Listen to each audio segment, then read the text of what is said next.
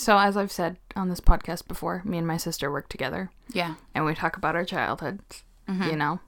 And one conversation that got brought up was Kyla had just read an article that said parents should be using the, like, anatomical terms for penis and vagina with their children. Uh-huh. And then that got us on our conversation of what we used to say as children. Okay.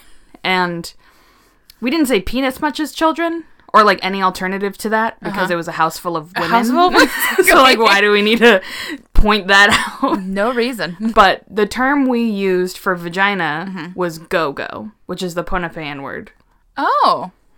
But we both talked about then growing up, and there was a Old Navy commercial once that said something about go-go boots.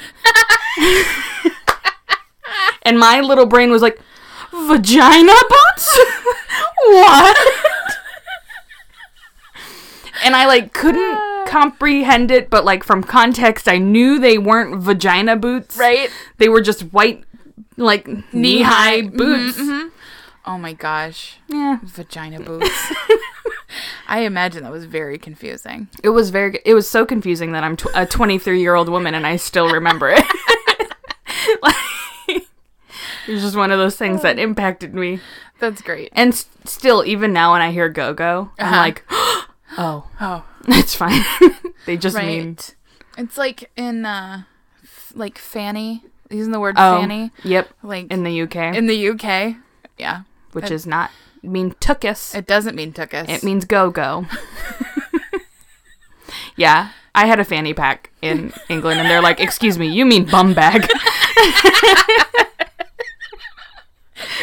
I don't carry bums in it. You don't carry fannies in it either. But then I was like, okay, hold on. I have my fanny pack in the front. Yeah. Like, it's not a bum bag. It is a fanny pack. It literally is a fanny pack. Yeah. That's hilarious. That's good. Speaking of younger sisters, Jim, who is our very faithful listener. Yep. Who I talk to about at work, the show about... I talk about the show at work all the time with him. Yes. And happened to, like, walk over and say good morning and blah, blah, blah. And I was like, how's your evening? What'd you do? He's like, well, I ate cat food. Why? Excuse me. Long story short, he was feeding his cat, like, from a can and absent-mindedly stuck the spoon in his mouth. Which made me giggle really hard. And then I told him that I used to make my sister eat, like, cat food, like little kibbles. Why? Well, because if she wanted me to, like, do something, or sometimes I would just such do, an like, older sister. it's just a little crude protein. It's fine. But It's also, then I told him one time, you know those little color tabs that you use for dyeing Easter eggs? Yeah. Well, I made her eat one of those once. And then she had, like, a purple or blue mouth for, like, 3 days. Oh, my gosh. Was her poop purple? Probably, right? Was that personal? Look, I don't know. I've pooped blue before. Yeah. I've told you that and story. that was from the Peep Oreos, right? Ew, no. Oh, no, it was from the Blue Hawaiian. It's from Blue Hawaiian Punch. There was somebody who pooped pink. He pooped pink because of the Peep Oreos, because it has so much color dye in it. Yeah. Ooh. I don't know. I mean, she might have, but... Wow. It was a good time. I used to make her eat all sorts of things. Chelsea, I'm real sorry. Yeah. Cassie, did you know you're a bad person? Yes. In all fairness, she's taller than me and stronger than me. Even now. And so I don't know where you're going with this, but it's no. She beat me up with. We were pretty violent with each other. Mm-hmm. She chased me with, like, a broom handle, and, like, beat me with it once. Was this before or after you made her eat cat food? It was probably several years after.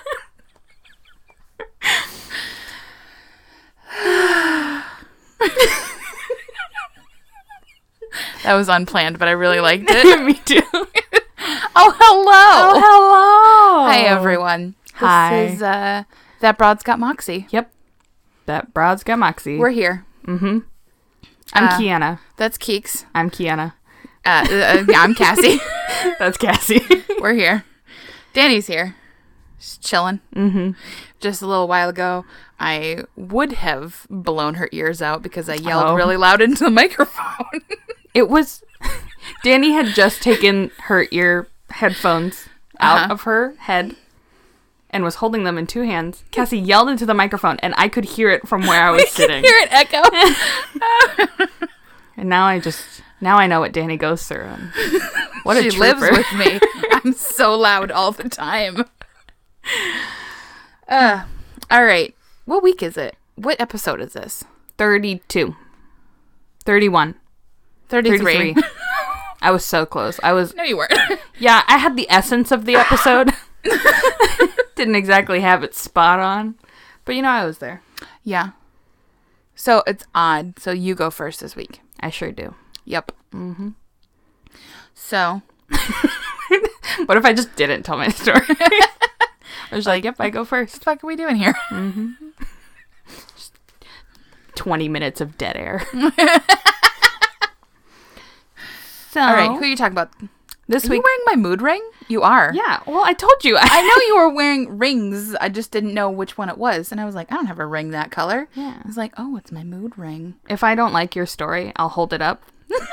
And the mood ring will tell you how I'm feeling about the story. Okay. Although I don't think it's working. I don't know. You can't see, but I'm looking at this mood ring. Anyways, this week, Tell me. I'm talking about the Iara. Iara? IARA. IARA. Okay. So my sources are rejectedprincess.com, which, yeah, I'm probably going to buy the book.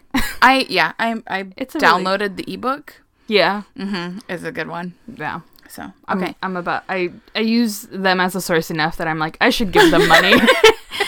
That would be good of me to do. Yeah. realmermaids.net, fantasywriting.com, and Wikipedia. Oh, I love mermaids. I'm really excited about this. So today I'm going to talk to you about Iara, as I said, and it's a mermaid-like creature from Brazilian mythology that is also called the Mãe das Aquas, or the Mother of the Waters. Ooh. And like many myths, there are a few different claims of origin. And the story is kind of short, Okay. but I've packed it with some other stuff, and you'll see. Beautiful. Okay. And also, I literally, because we're in Brazil, and I took 2 Brazilian classes when I was in college. Oh, okay. So I took an Amazon rainforest class, and then I took a modern Brazil class. Which is on fire right now. Yeah. Just devastating. We'll get to that. Oh no. Okay. But I went to some of my old essays and took it and threw it in there. Oh, so I should probably name another source. Okay. Oh, I didn't write it down. Anyways, Anyways, essays on Brazil. yes. Anyways, so the modern day view of the Iara has been established by a Brazilian poet named Goncalves Dias, who named her by combining 2 words from native Tupi language. So, Ig meaning water, and Iara, which means lord or lady. So, lady of the water. Yeah, yeah. In movie. addition, huh? I said, sorry, that's a good movie. Oh. In addition to her female mermaid form, natives also preserved a mythos about her original snake spirit, which is called the Mbauco. I'm butchering that. Okay. And it's really hard to find pronunciation on in native indigenous Yeah. languages in the Amazon. But the snake spirit is believed to be a personification of, quote, troublemakers and misfortune.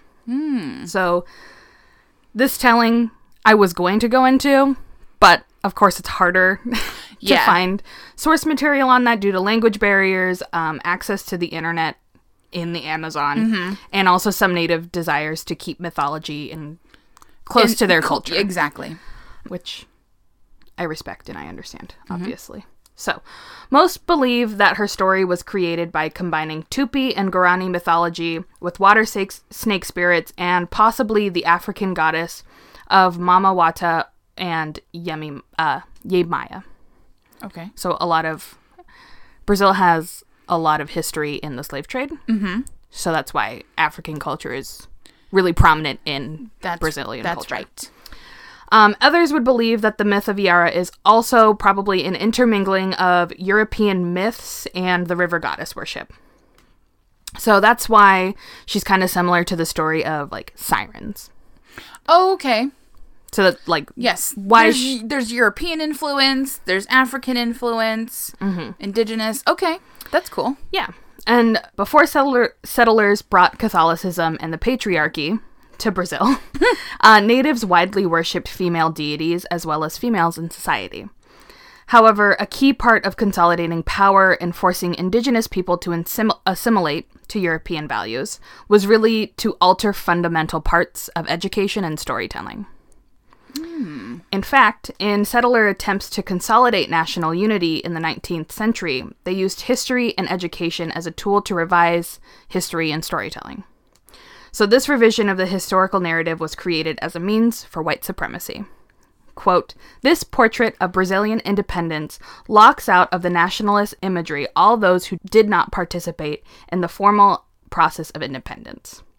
So non-participants include those without ties to Portuguese heritage and indigenous people who were further labeled as savage by settlers. Uh-huh. That's, like, Gotcha. Directly taken out of a presentation. That was very academic. I appreciate that. Thank you. Straightening my tie. I didn't never wear a tie. So in many myths, including the one I'm about to tell you, demonizing the women in mythology became normal rather than depicting them as caring or loving. Because of this, there's a bit of an alternate story that I'll add on that is commonly told. So we get two endings Okay. to this story. So let the story begin. Okay. That's just what I'm going to say. All right. We're in. We're settled. So, Yara was not always a mermaid. Her story begins in the coastal region of what we now know as Brazil. At the time, it belonged to the Tupi tribe where she lived, and not only where she lived, where she thrived. Yara was the only daughter to the tribe's spiritual leader. She was a highly skilled young lady that grew to be the best warrior in the area. She was highly regarded as courageous, kind, fair, and strong by those around her, and not only was she admired for her temperament and skills, but she was also regarded as a great beauty. She had long flowing black hair, shining green eyes, and a beautiful tanned skin. She sounds lovely. She could really do no wrong and was considered the pride of the tribe. Okay. Very nice. Yeah. Very nice. Yara had two brothers that grew jealous of her, obviously. Mm-hmm. And they felt overshadowed. One night, they decided that they could no longer live in her shadow and planned to kill her. They had to be smart about it, though, because even though it was 2 against 1, they had one rule, and that was do not underestimate Yara. That sounds like a good plan. Good plan. So, they came up with this plan, and instead of attacking her in the daytime, they would sneak into her room at night and stab her. Surely this would work, they thought. Naturally. So, the night comes, and the brothers tiptoe into her room, ready to attack. But guess what? They broke the only rule that they set and underestimated her. So, in the middle of their attack, Yara woke up. She sprang into action, defended herself, and killed both of her brothers in the process. Oh, shit! Yeah. Don't underestimate her. No. And if you do, you're probably gonna die. Like they did. Yeah. Yeah. So the next day, her father saw what happened, but misunderstood the context, as what often happens. Uh-huh. All he saw was 2 dead sons. Yeah. And he believed Yara had killed them unprovoked. And didn't listen to her when she was like, no, but like, they came into my room. I defended myself because they were gonna straight up murder my ass. Yeah. And so she murdered them. And now she's in trouble. Uh-oh. So she claimed self-defense, but soon the whole tribe was against her, and so she had to run away. She was able to elude them for quite some time before they caught up to her, and once apprehended, they threw her into a nearby river where she began to drown. Oh. In the water, the fish took note of her beauty and took pity on her. So they transformed her into a half-fish, half-human person. Mm-hmm. Thus birthing the first of an entire branch of river-dwelling mermaids called Iara. Wow. Yeah. Look. I think it's really lovely that the fish were like, oh, but she's so pretty. We need to save her. I think it's weird that fish think humans are pretty. My cat thinks I'm pretty. That's nice. Mm-hmm. I would like to request a drawing at this moment of just the opposite of what we think of mermaids. I want a fish head and human legs. Have you ever seen Cabin in the Woods?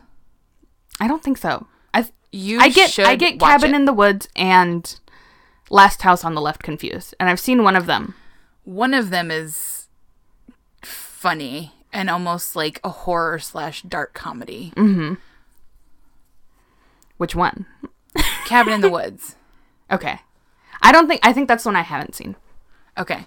You have to, because there's a merman in it. What? Excuse me? Who will fucking ruin your day. Aw. Mm-hmm. Why? Because he's a killer? I can't answer that. Oh my god. I plead the fifth. Just watch it. It's good. I will. Okay. No, you won't. You're a liar. Somebody else told me to watch Cabin in the Woods recently. Yeah. And I didn't know if it's the one that I had seen or not. You know what? Fall's coming up. It's definitely not the one I've seen if it has a mermaid in it.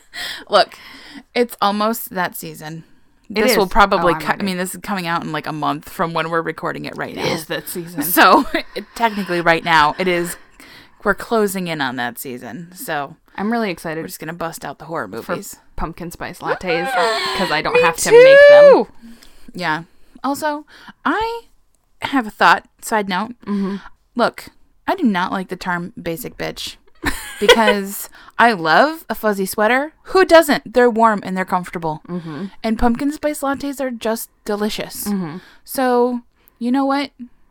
Basic bitch or not, I poo-poo that term. And I say, fucking do what you like. Drink all that pumpkin spice. Let people like things. Exactly. Doesn't matter. Okay, that's all I have to say. Back to the mermaid. You know, at the end of the story, I'm going to say something about pumpkin spice that really grinds my gears. Okay. But until then, mermaids. Until then, what happened? She was just transformed. Yes. Oh, as a mermaid, Iara maintained her beauty, but her gorgeous black hair became a shining green, similar to the color of the river that she swam in. Ooh! She's a bad bitch. She got green hair and green eyes. Oh. So when men would chance upon her in the waters, they would be so overcome by her beauty and her singing voice that they would be driven to madness and desire to be with her. Mm-hmm. So that's sort of like the siren European myth. Yeah. So some men could escape, but they would literally be driven insane by the memory of her and their inability to, like, be with her. Uh-huh. Other times, once men laid eyes on her, they would attempt to enter the water to be with her, and once they reached her, she would trap them. Oh. And now this is where the deviation happens. Mm-hmm.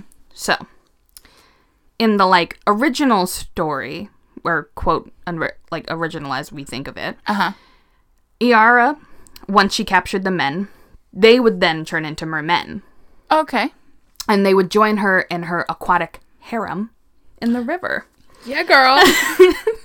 And she would, like, genuinely love the men that she captured. Mm-hmm. And then I think it was, like, she's immortal, but they're not, so she's destined to always be, like, sad because they would then die. Gotcha. And then she'd have to live by herself. And yeah. I think that's a nice little story. Yeah. In another version of the story, once she would lure men into the water, she would just drown them, and then in some cases, eat their corpses. Delicious. I mean, girls gotta eat. Yeah. She can't eat other fish. Yeah, they helped her Cannibalism. I mean, well, I suppose eating we people had two good points. Our minds were in different places. Kelp like manatees. I don't think they have kelp in the river. She's a river mermaid. That's be a big river. It's the Amazon. Oh yeah, duh. They got big ass rivers in there. There's an island Look, I don't know. There's an island at the end of the Amazon River that's bigger than Switzerland. The country? Yeah. Shit, that's a big one. It's big. Really? When I took the Amazon rainforest class, the first week, the teacher just was like, okay, I need you guys to understand that the Amazon is really fucking big. And I was in the massiveness of it. Yeah. Sent me into a spiral. I was like, it's too big. Look, that's where piranhas live, right? Yeah. In the Amazon? I mean, yeah. Among other places? Yeah. Okay. But also, am I confusing Switzerland with Sweden? Because Sweden's big. Yeah, Sweden's like huge. Yeah, Switzerland is in Europe. Okay. Thank you. I was like, hold the phone. Sweden's enormous. What the hell kind of island are we talking about? Greenland sized? They're also like river dolphins in the Amazon. Yeah. So it's big. Yeah, they got the big long things, big long beaks. Nose.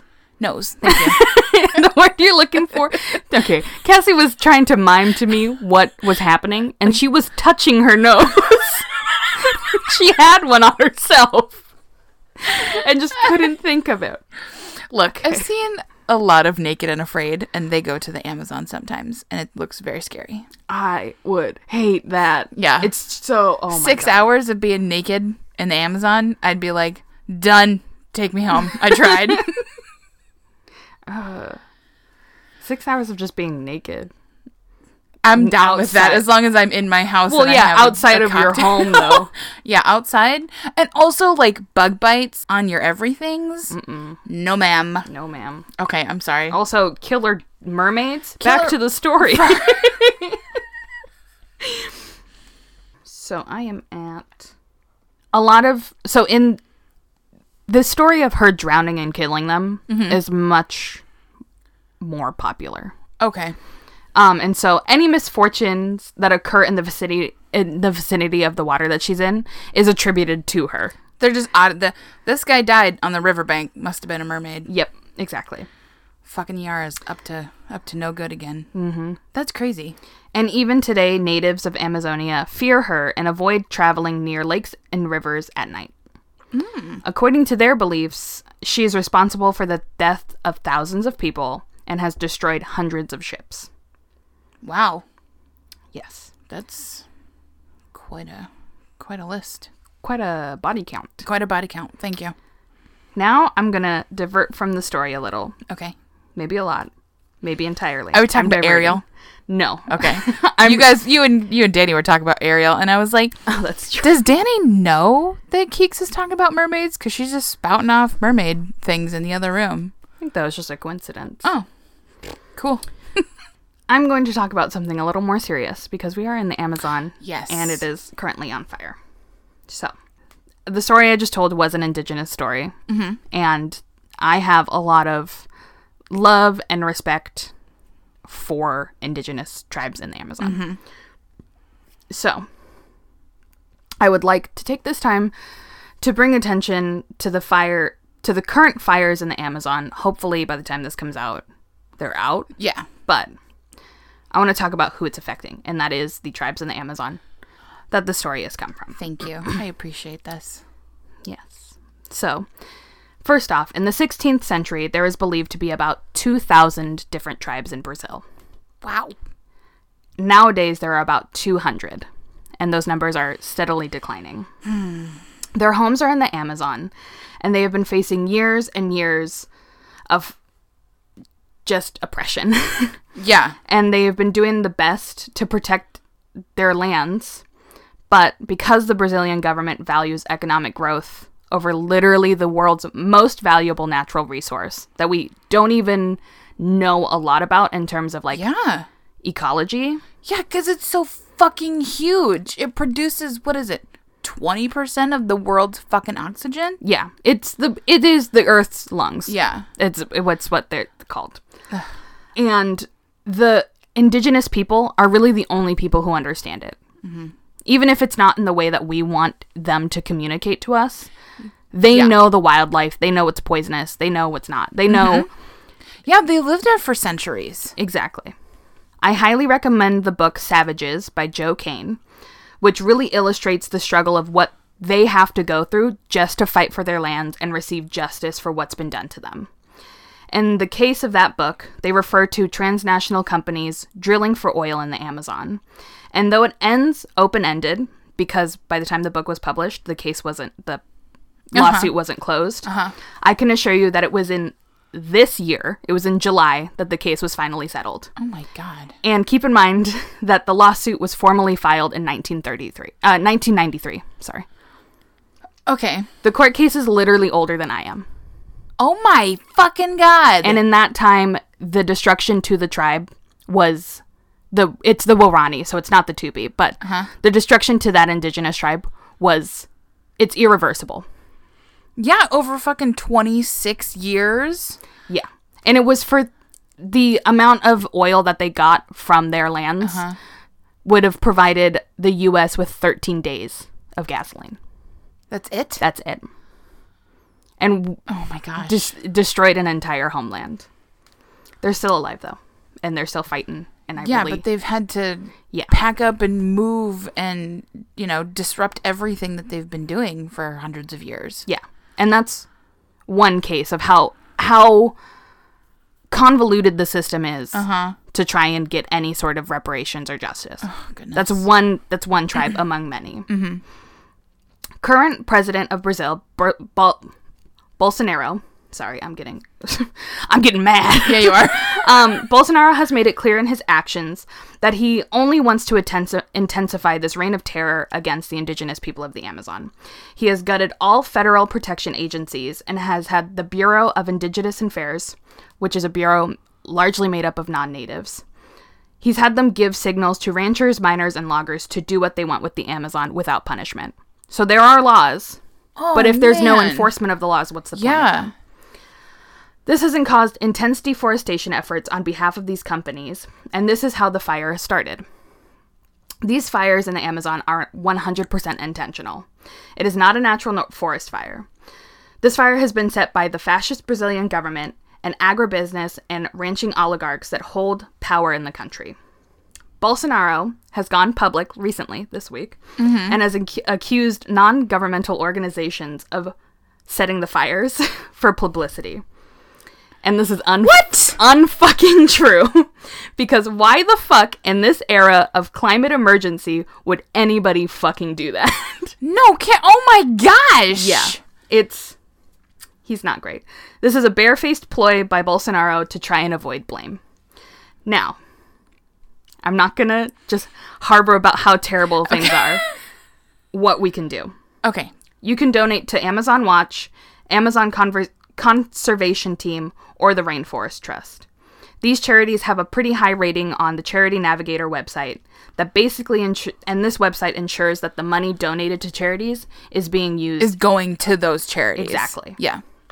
If you want to donate to another charity that you've heard of that is currently fighting the fires, I really, really encourage you to look it up on Charity Navigator first. Because you want to know what your money is going towards. And you want it to be productive. Yeah.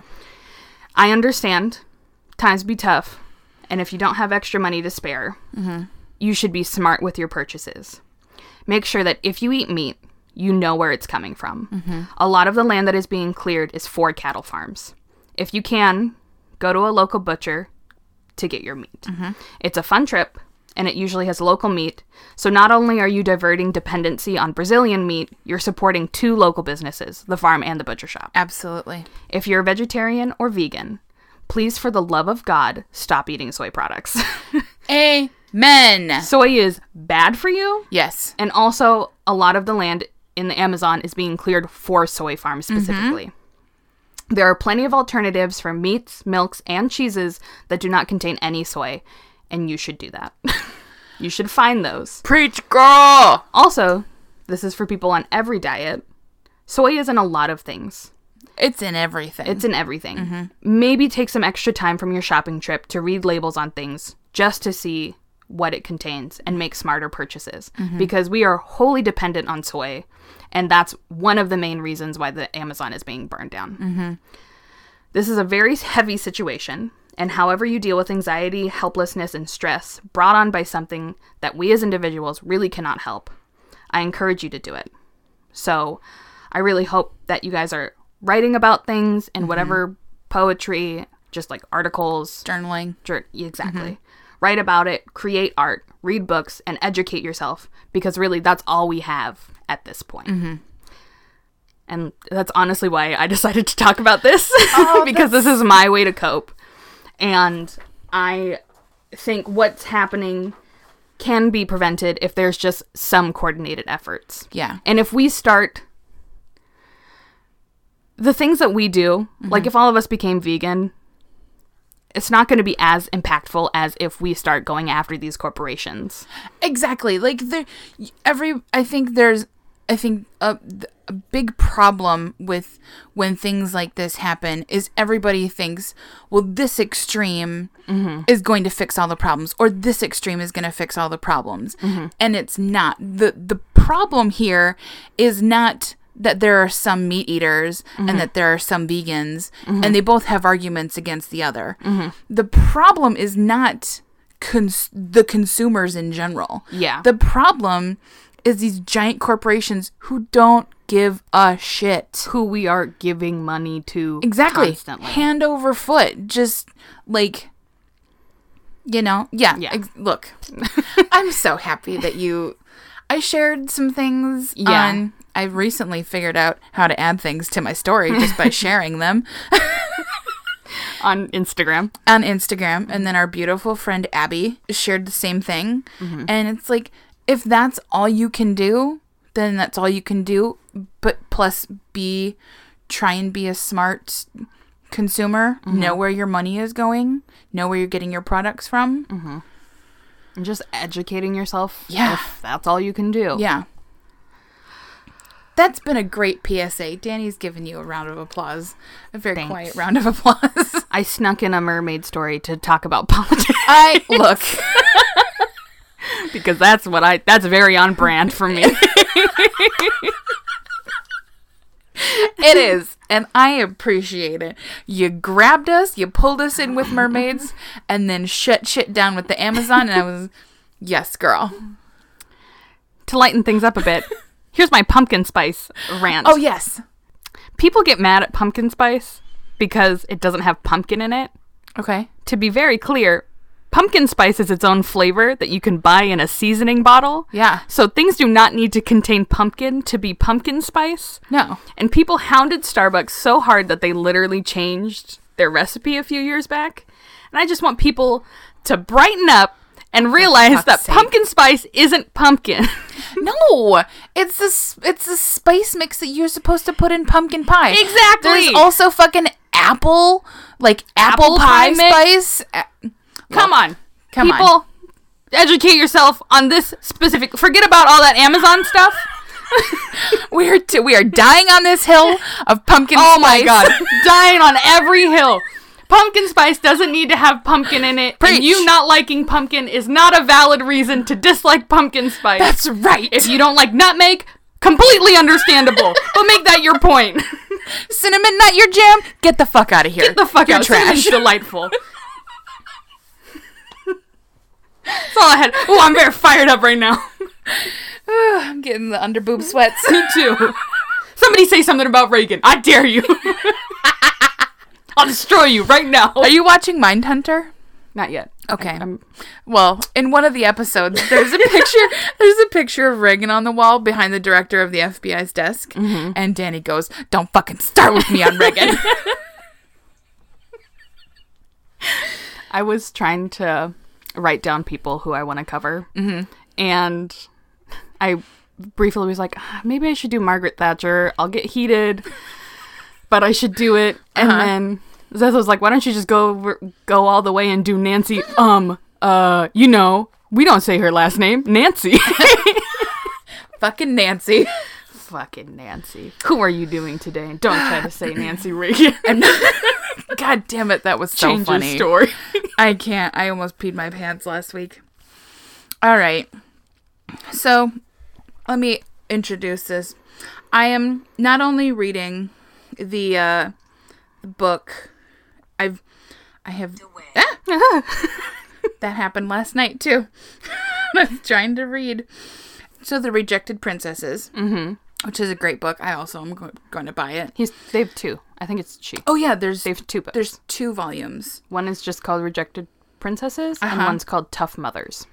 Oh, I I believe. haven't read that one, but I was playing online the other night.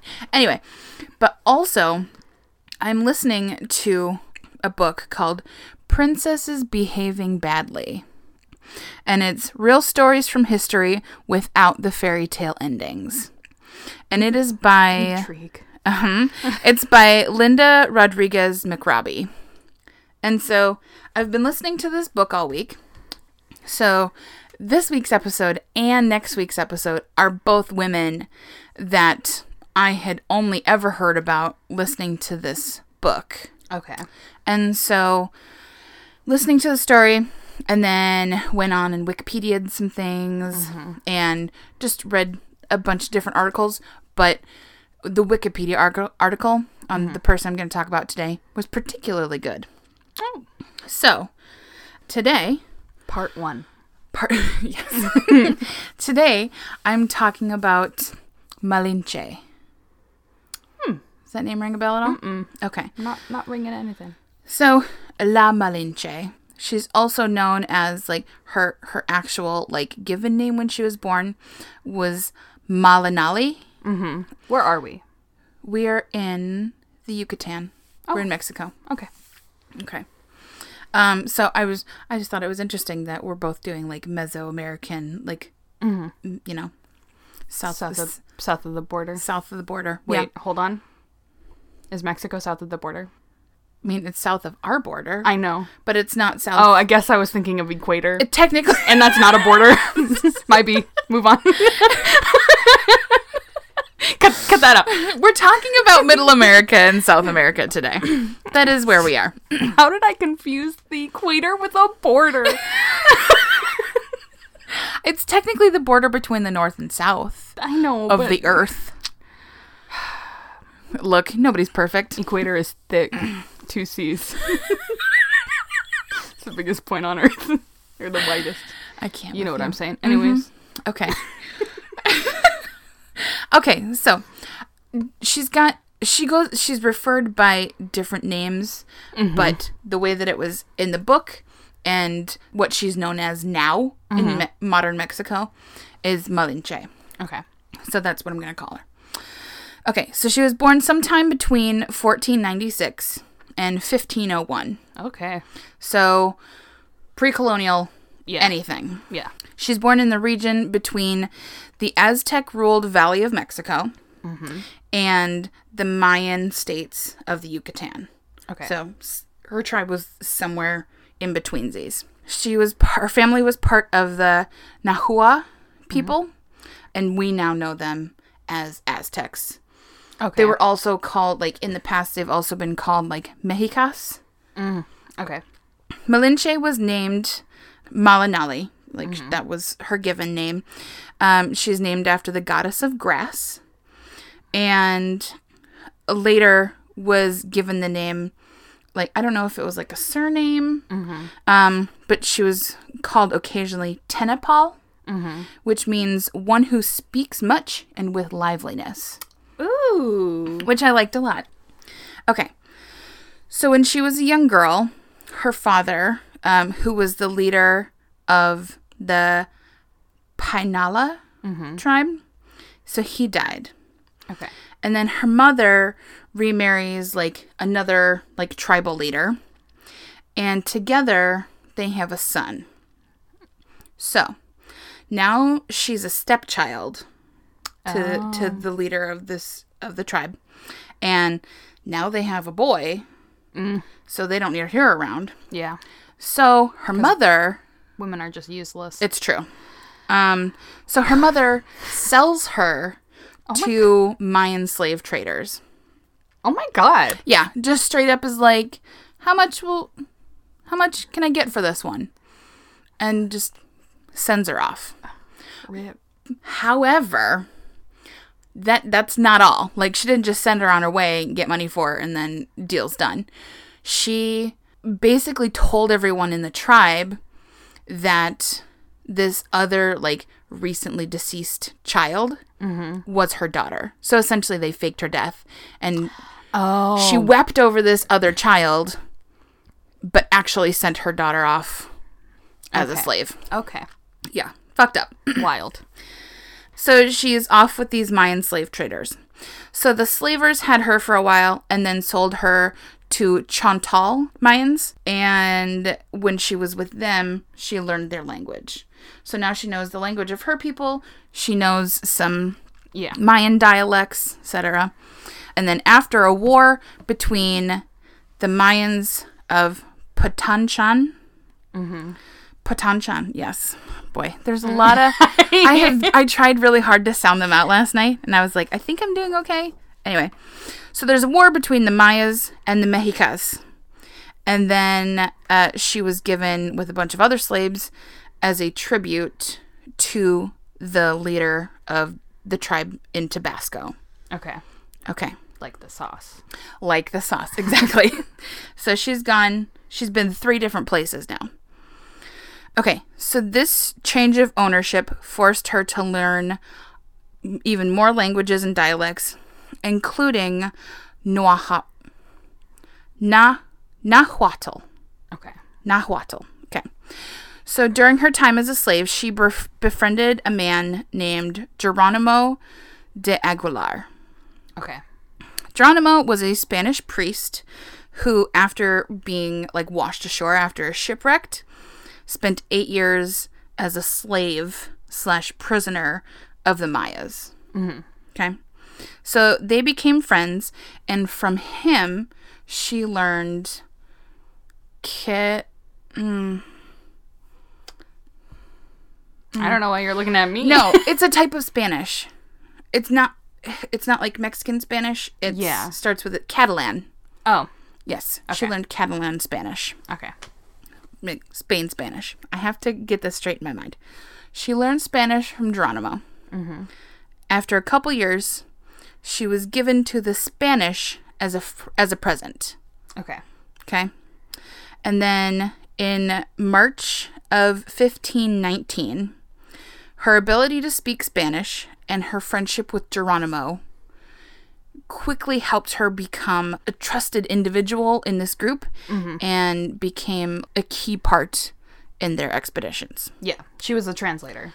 She sure was. So, like I said, this is March 1519. This is when Malinche meets Hernan Cortez. Okay. Fucking Cortez. She was one of 20 slave girls given to the Spanish after losing a battle. This time she was probably in her late teens or early 20s. Oh, wow. Yeah. She's young. She's very young. She's just been traded off so many times. Right. And learned so many languages. Yeah. I didn't realize. She's been all over the place. So I made a note to read this part because I have thoughts on it. So this is an excerpt from the Wikipedia thing, which means that who knows who wrote it. Okay, so it says, it isn't clear how she felt about her previous or later captors, or if she was seen as a slave by the conquerors. It seems unlikely. The Spanish sources refer to her with great respect. Bernal Diaz de Castillo constantly refers to her as, quote, great woman in his book.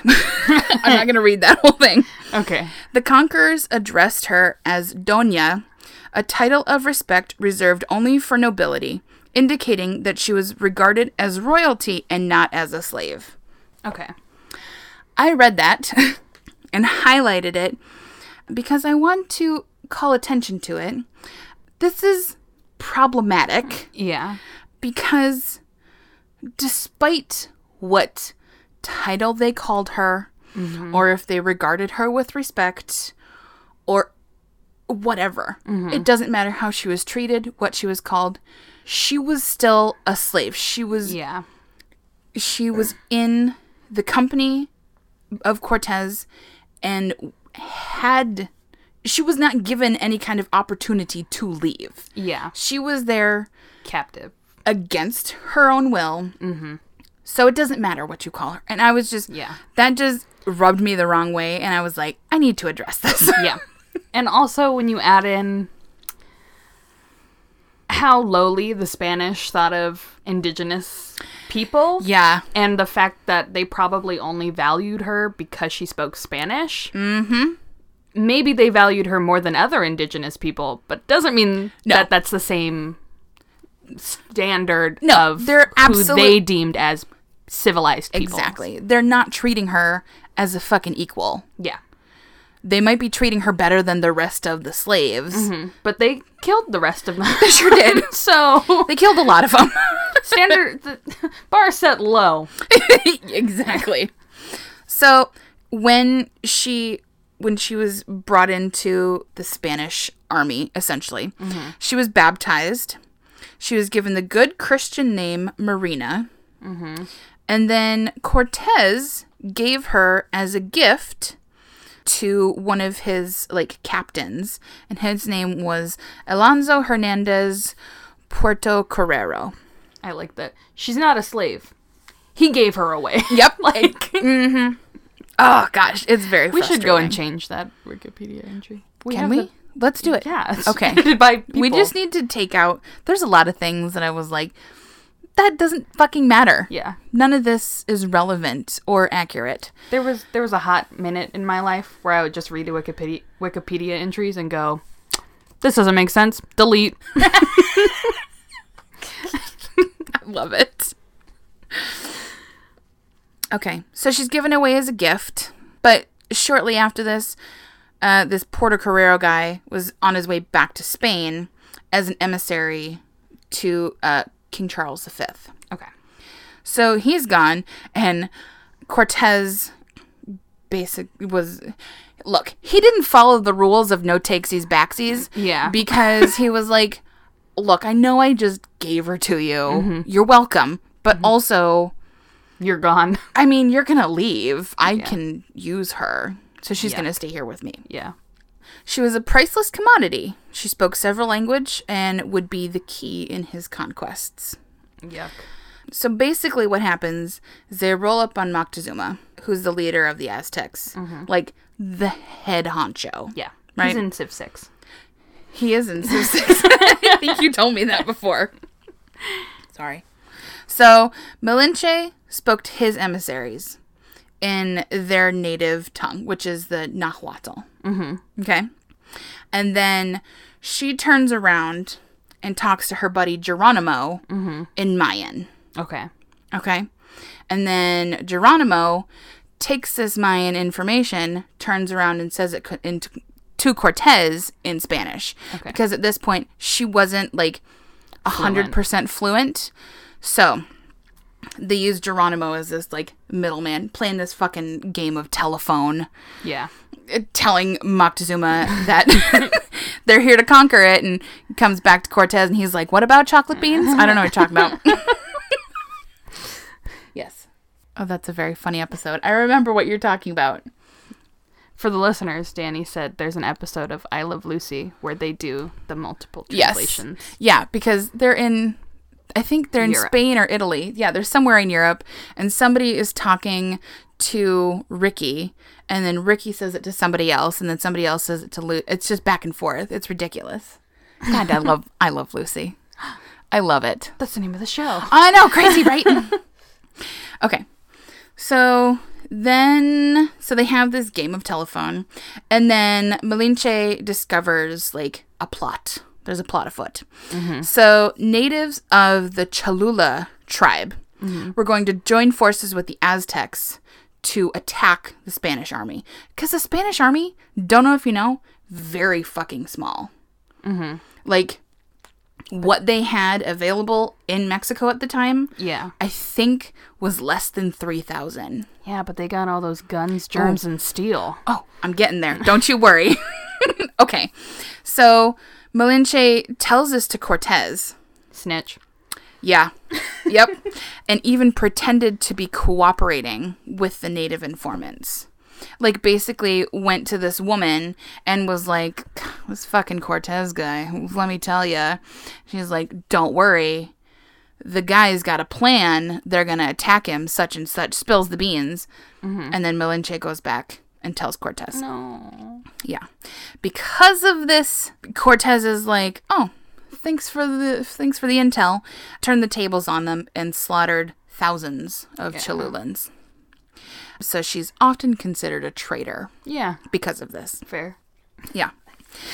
So she's called a traitor on account of the fact that she is a traitor. Indeed. So we're going to skip ahead a couple years. It's 1521, and long story short, there's this huge battle. Mm-hmm. Cortez has made allies with these less powerful tribes. Mm-hmm. Okay? He brings cannons, warships, guns, and a tiny infantry of Spanish soldiers. Can I say something? You said all of those words slightly wrong. Did I really? Yeah, and I was like, I'll let it go. I'll let it go. What did I say? Am Sounded... I just tripping over my own words? Kind of. What was the first thing you said? Cannons? It sounded like you said canyons. And then you said warships. And it sounded like you said warships. Okay. And then, what was the third? Guns. Guns was fine. Okay. Which is when I was like, okay, I'll let her go. And then I said, in a tiny infantry of Spanish soldiers. Yeah, and then you said shoulders. Oh, for fuck's sake. Look, let me try again. He brought cannons. Okay. Warships. Guns. Got that one. That's an easy one. And a tiny infantry of Spanish soldiers. There we go. Unique New York. Red leather, yellow leather. I can't do that one. Okay. Also, neither of us had anything to drink today. No. So, that's probably why. I'm much more eloquent when I'm drunk. Oh, okay. So, shut your mouth. But in addition to this, he brought somewhere between 80,000 and 200,000 allied warriors. Mm-hmm. Okay. However, the most powerful weapon and what severely impaired the Aztecs was, of course, smallpox. Yeah. You were right. So, because, look, they did it all over the place. Yeah. They're immune to it at this point. Mm-hmm. They've lived with it. Yeah, because they lived in filthy Europe. Exactly. For all those years, grew an immunity. But they brought smallpox and wiped a ton of Aztecs out and weakened their armies by getting everyone fucking sick. I don't know if I've said this fun fact before, but when colonists came over to Mexico and saw how dark they were, they tried to find a reason for it, and the conclusion was that they bathed so much that they washed the white right out of their skin. Really? Yeah. And the Europeans were like, look at these disgusting people bathing all the time. Ugh, I would never. Ugh. And then, because they were so clean previously, when these dirty folk came over, disease. Gross. Left and right. Not good. Not good. So, obviously, the Spanish won. Mm-hmm. And this was the fall of Tenochtitlan. Mm-hmm. Which is now Mexico City. So this is when everything fucking came crashing down. Yeah. Okay. So in 1522, they have taken over Tenochtitlan, etc. Malinche had a son by Cortez. Mm. And his name was Martin. And he is one of the very first children to be considered of the mestizo heritage. Mm. So mestizo, for anybody who doesn't know, means having both indigenous American and European ancestry. Yeah. So he's probably, if not the first, one of the very first people to ever have both of those ancestries. I'm gonna push back a little. Tell me. There was a lot of raping and pillaging. That's true. It was probably the first consensual, the first famous. Okay. Maybe the first acknowledged. Yeah. Thank you. Well, thank you. I appreciate that addendum. Okay. So she has Martin. She was continually used as an interpreter when rebellions happened, had to deal with little scuffles. On one trip to Honduras, Cortez, quote, suggested that she marry one of his captains named Juan Jaramillo. Mm-hmm. They got married. No one is, really sure when Malinche died. Yeah. Since she kind of just disappears in history. There's some people who suggest that she died shortly after marrying Juan, 1529-ish. But then there's some people who suggest that she was in letters up until 1551. They were like, oh, she seems to be alive because they're talking about her. But then in 1552, someone says something about her being dead. So nobody really knows. Okay. Her son, Martin, went back to Spain with Cortez. And she also had a daughter who was also Cortez's, but he doesn't fucking care. So she was raised by Juan and his second wife, Beatriz. Okay. So that's the history of Malinche. The conquistadors would have not been nearly as successful without her help. Yeah. Though some claim that she was a traitor, others, mainly the people who fought on Cortez's team, Yeah. right? Yeah. And their descendants respect her presence. Her story, Yeah. thank you. In fact, one of her greatest skills was the ability to make other natives see the choices that they had. And those two choices are essentially bend to Spanish supremacy. Yeah. Or fight against their fucking cannons and guns and warships and die. Yeah. Which is a shitty fucking choice to make, but I think that's something that a lot of people overlooked because they see her specifically as a traitor who did no good. Yeah. So, Malinche's image has become a mythical archetype that Hispanic American artists have represented in various forms of art. Her figure permeates historical, cultural, and social dimensions of Hispanic American cultures. In modern times and in several genres, she is compared with the La Llorona. Right? So was the mermaid was exactly. too. Yeah. So La Llorona, and there was also one of the Malaysian ghosts that is it basically the woman weeping at the river for her lost children. Yeah. It's all folklore. And then revenge being Yep. So she's been compared with La Llorona, but she's also been compared with the Mexican soldaderas, which are the women who fought beside men during the Mexican Revolution. So those are pretty opposite ends of the spectrum. Yeah. Right? Contentious. Good word. Feminist interventions into the figure of Malinche began in the 1960s. The work of Rosario Castellanos, she was a Mexican poet and author who wrote about issues of cultural and gender oppression. Her work was particularly significant. Chicanas began to refer to her as a, quote, mother, as they adopted her symbolism for duality and complex identity. Rosario's poem Malinche recast her not as a traitor, but as a victim. Mexican feminists defended Malinche as a woman caught between cultures, forced to make complex decisions, and who ultimately served as a mother of a new race.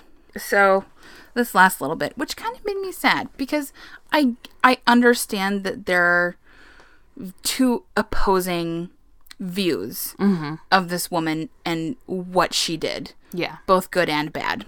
So in 1982, President Jose Lopez Portillo commissioned a statue of Malinche, Cortez, and their son Martin. Okay. So he commissioned this bronze statue to be made. And it was placed in front of Cortez's house, which is like a, you know, Yeah. a Monument. a or monument whatever. thing now, which is, it sits just outside of Mexico City.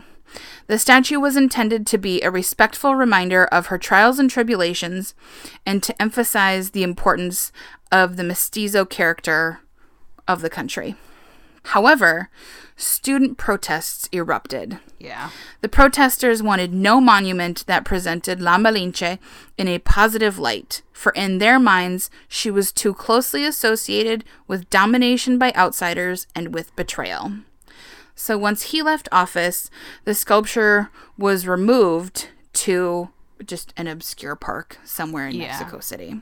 So yeah, and fun fact, the word malinchista is used to describe a disloyal compatriot in Mexico. Yeah. And so I just thought, like, listening to her story be, like, read in the book, I was like, wow, people, like, really, really have a love-hate relationship Yeah. with her. And So- it's understandable. It is. It's very understandable. But it is, especially after talking about, like, Buffalo Calf Road Woman, you know, a couple weeks ago, and then listening to her story. Yes, maybe some of her choices or things that she did were not great. Yeah. But on the other hand, it's like, she's trying to fucking survive. Yeah, we don't know what she was being put through Exactly. as a slave. Exactly. We can read, you know, Spanish history books that say, oh, we treated her with respect and we called her, you know, by, you know, this noble name. That doesn't mean that she wasn't being forced to do any number of things. Yeah. So I just thought she had a really great story. It's really interesting. Thank you. Yeah. I'd never heard of her. No, me neither. It's a good book. I'm telling you. Everybody should go listen to it or read it. I say listen because I listen to audiobooks. Yeah. Okay. Okay. That's all I got. I think that's all I got too. Great. Okay. So, if you feel so compelled, if you enjoyed this, if you like us, you can you can go and follow us on all of our social medias. We are on Facebook and Instagram at That Broad's Got Moxie. Excuse me, I just burped in the middle of that. What did I say? At That Broad's Got Moxie. And then on Twitter, we're at Broad's Got Moxie. We have an email address that you can send stuff to. And it is thatbroadsgotmoxie@gmail.com. That's right. And don't forget to rate, review, and subscribe wherever you're listening to this. Yeah. You should really do it. We like it. It's been a little while It is. It's been a hot minute. since we've gotten some feedback. Although, I tell you what, I just compiled a list of the countries where we have listeners from. Where? It's growing in numbers. It's pretty fun. What? Yeah. I want to see it. Yeah. It's good. Let's end this podcast and go look at it right now. Okay, bye. Music by Sage Krenning. Cover art by Vinny Navarrete. Produced and edited by Danielle Barsanti. Side effects of listening to this podcast may include excessive moxie, zero tolerance for the patriarchy, sass mouth, excessive sweating, tipsy tittering, desire to stick it to the metaphorical man, fear of cats, empowering women, clammy hands and feet, the inability to do math, lack of patience for the bullshit, thirst for knowledge, questioning the system, cravings for bougie chicken, vodka, and justice, and in some cases can cause death on hills.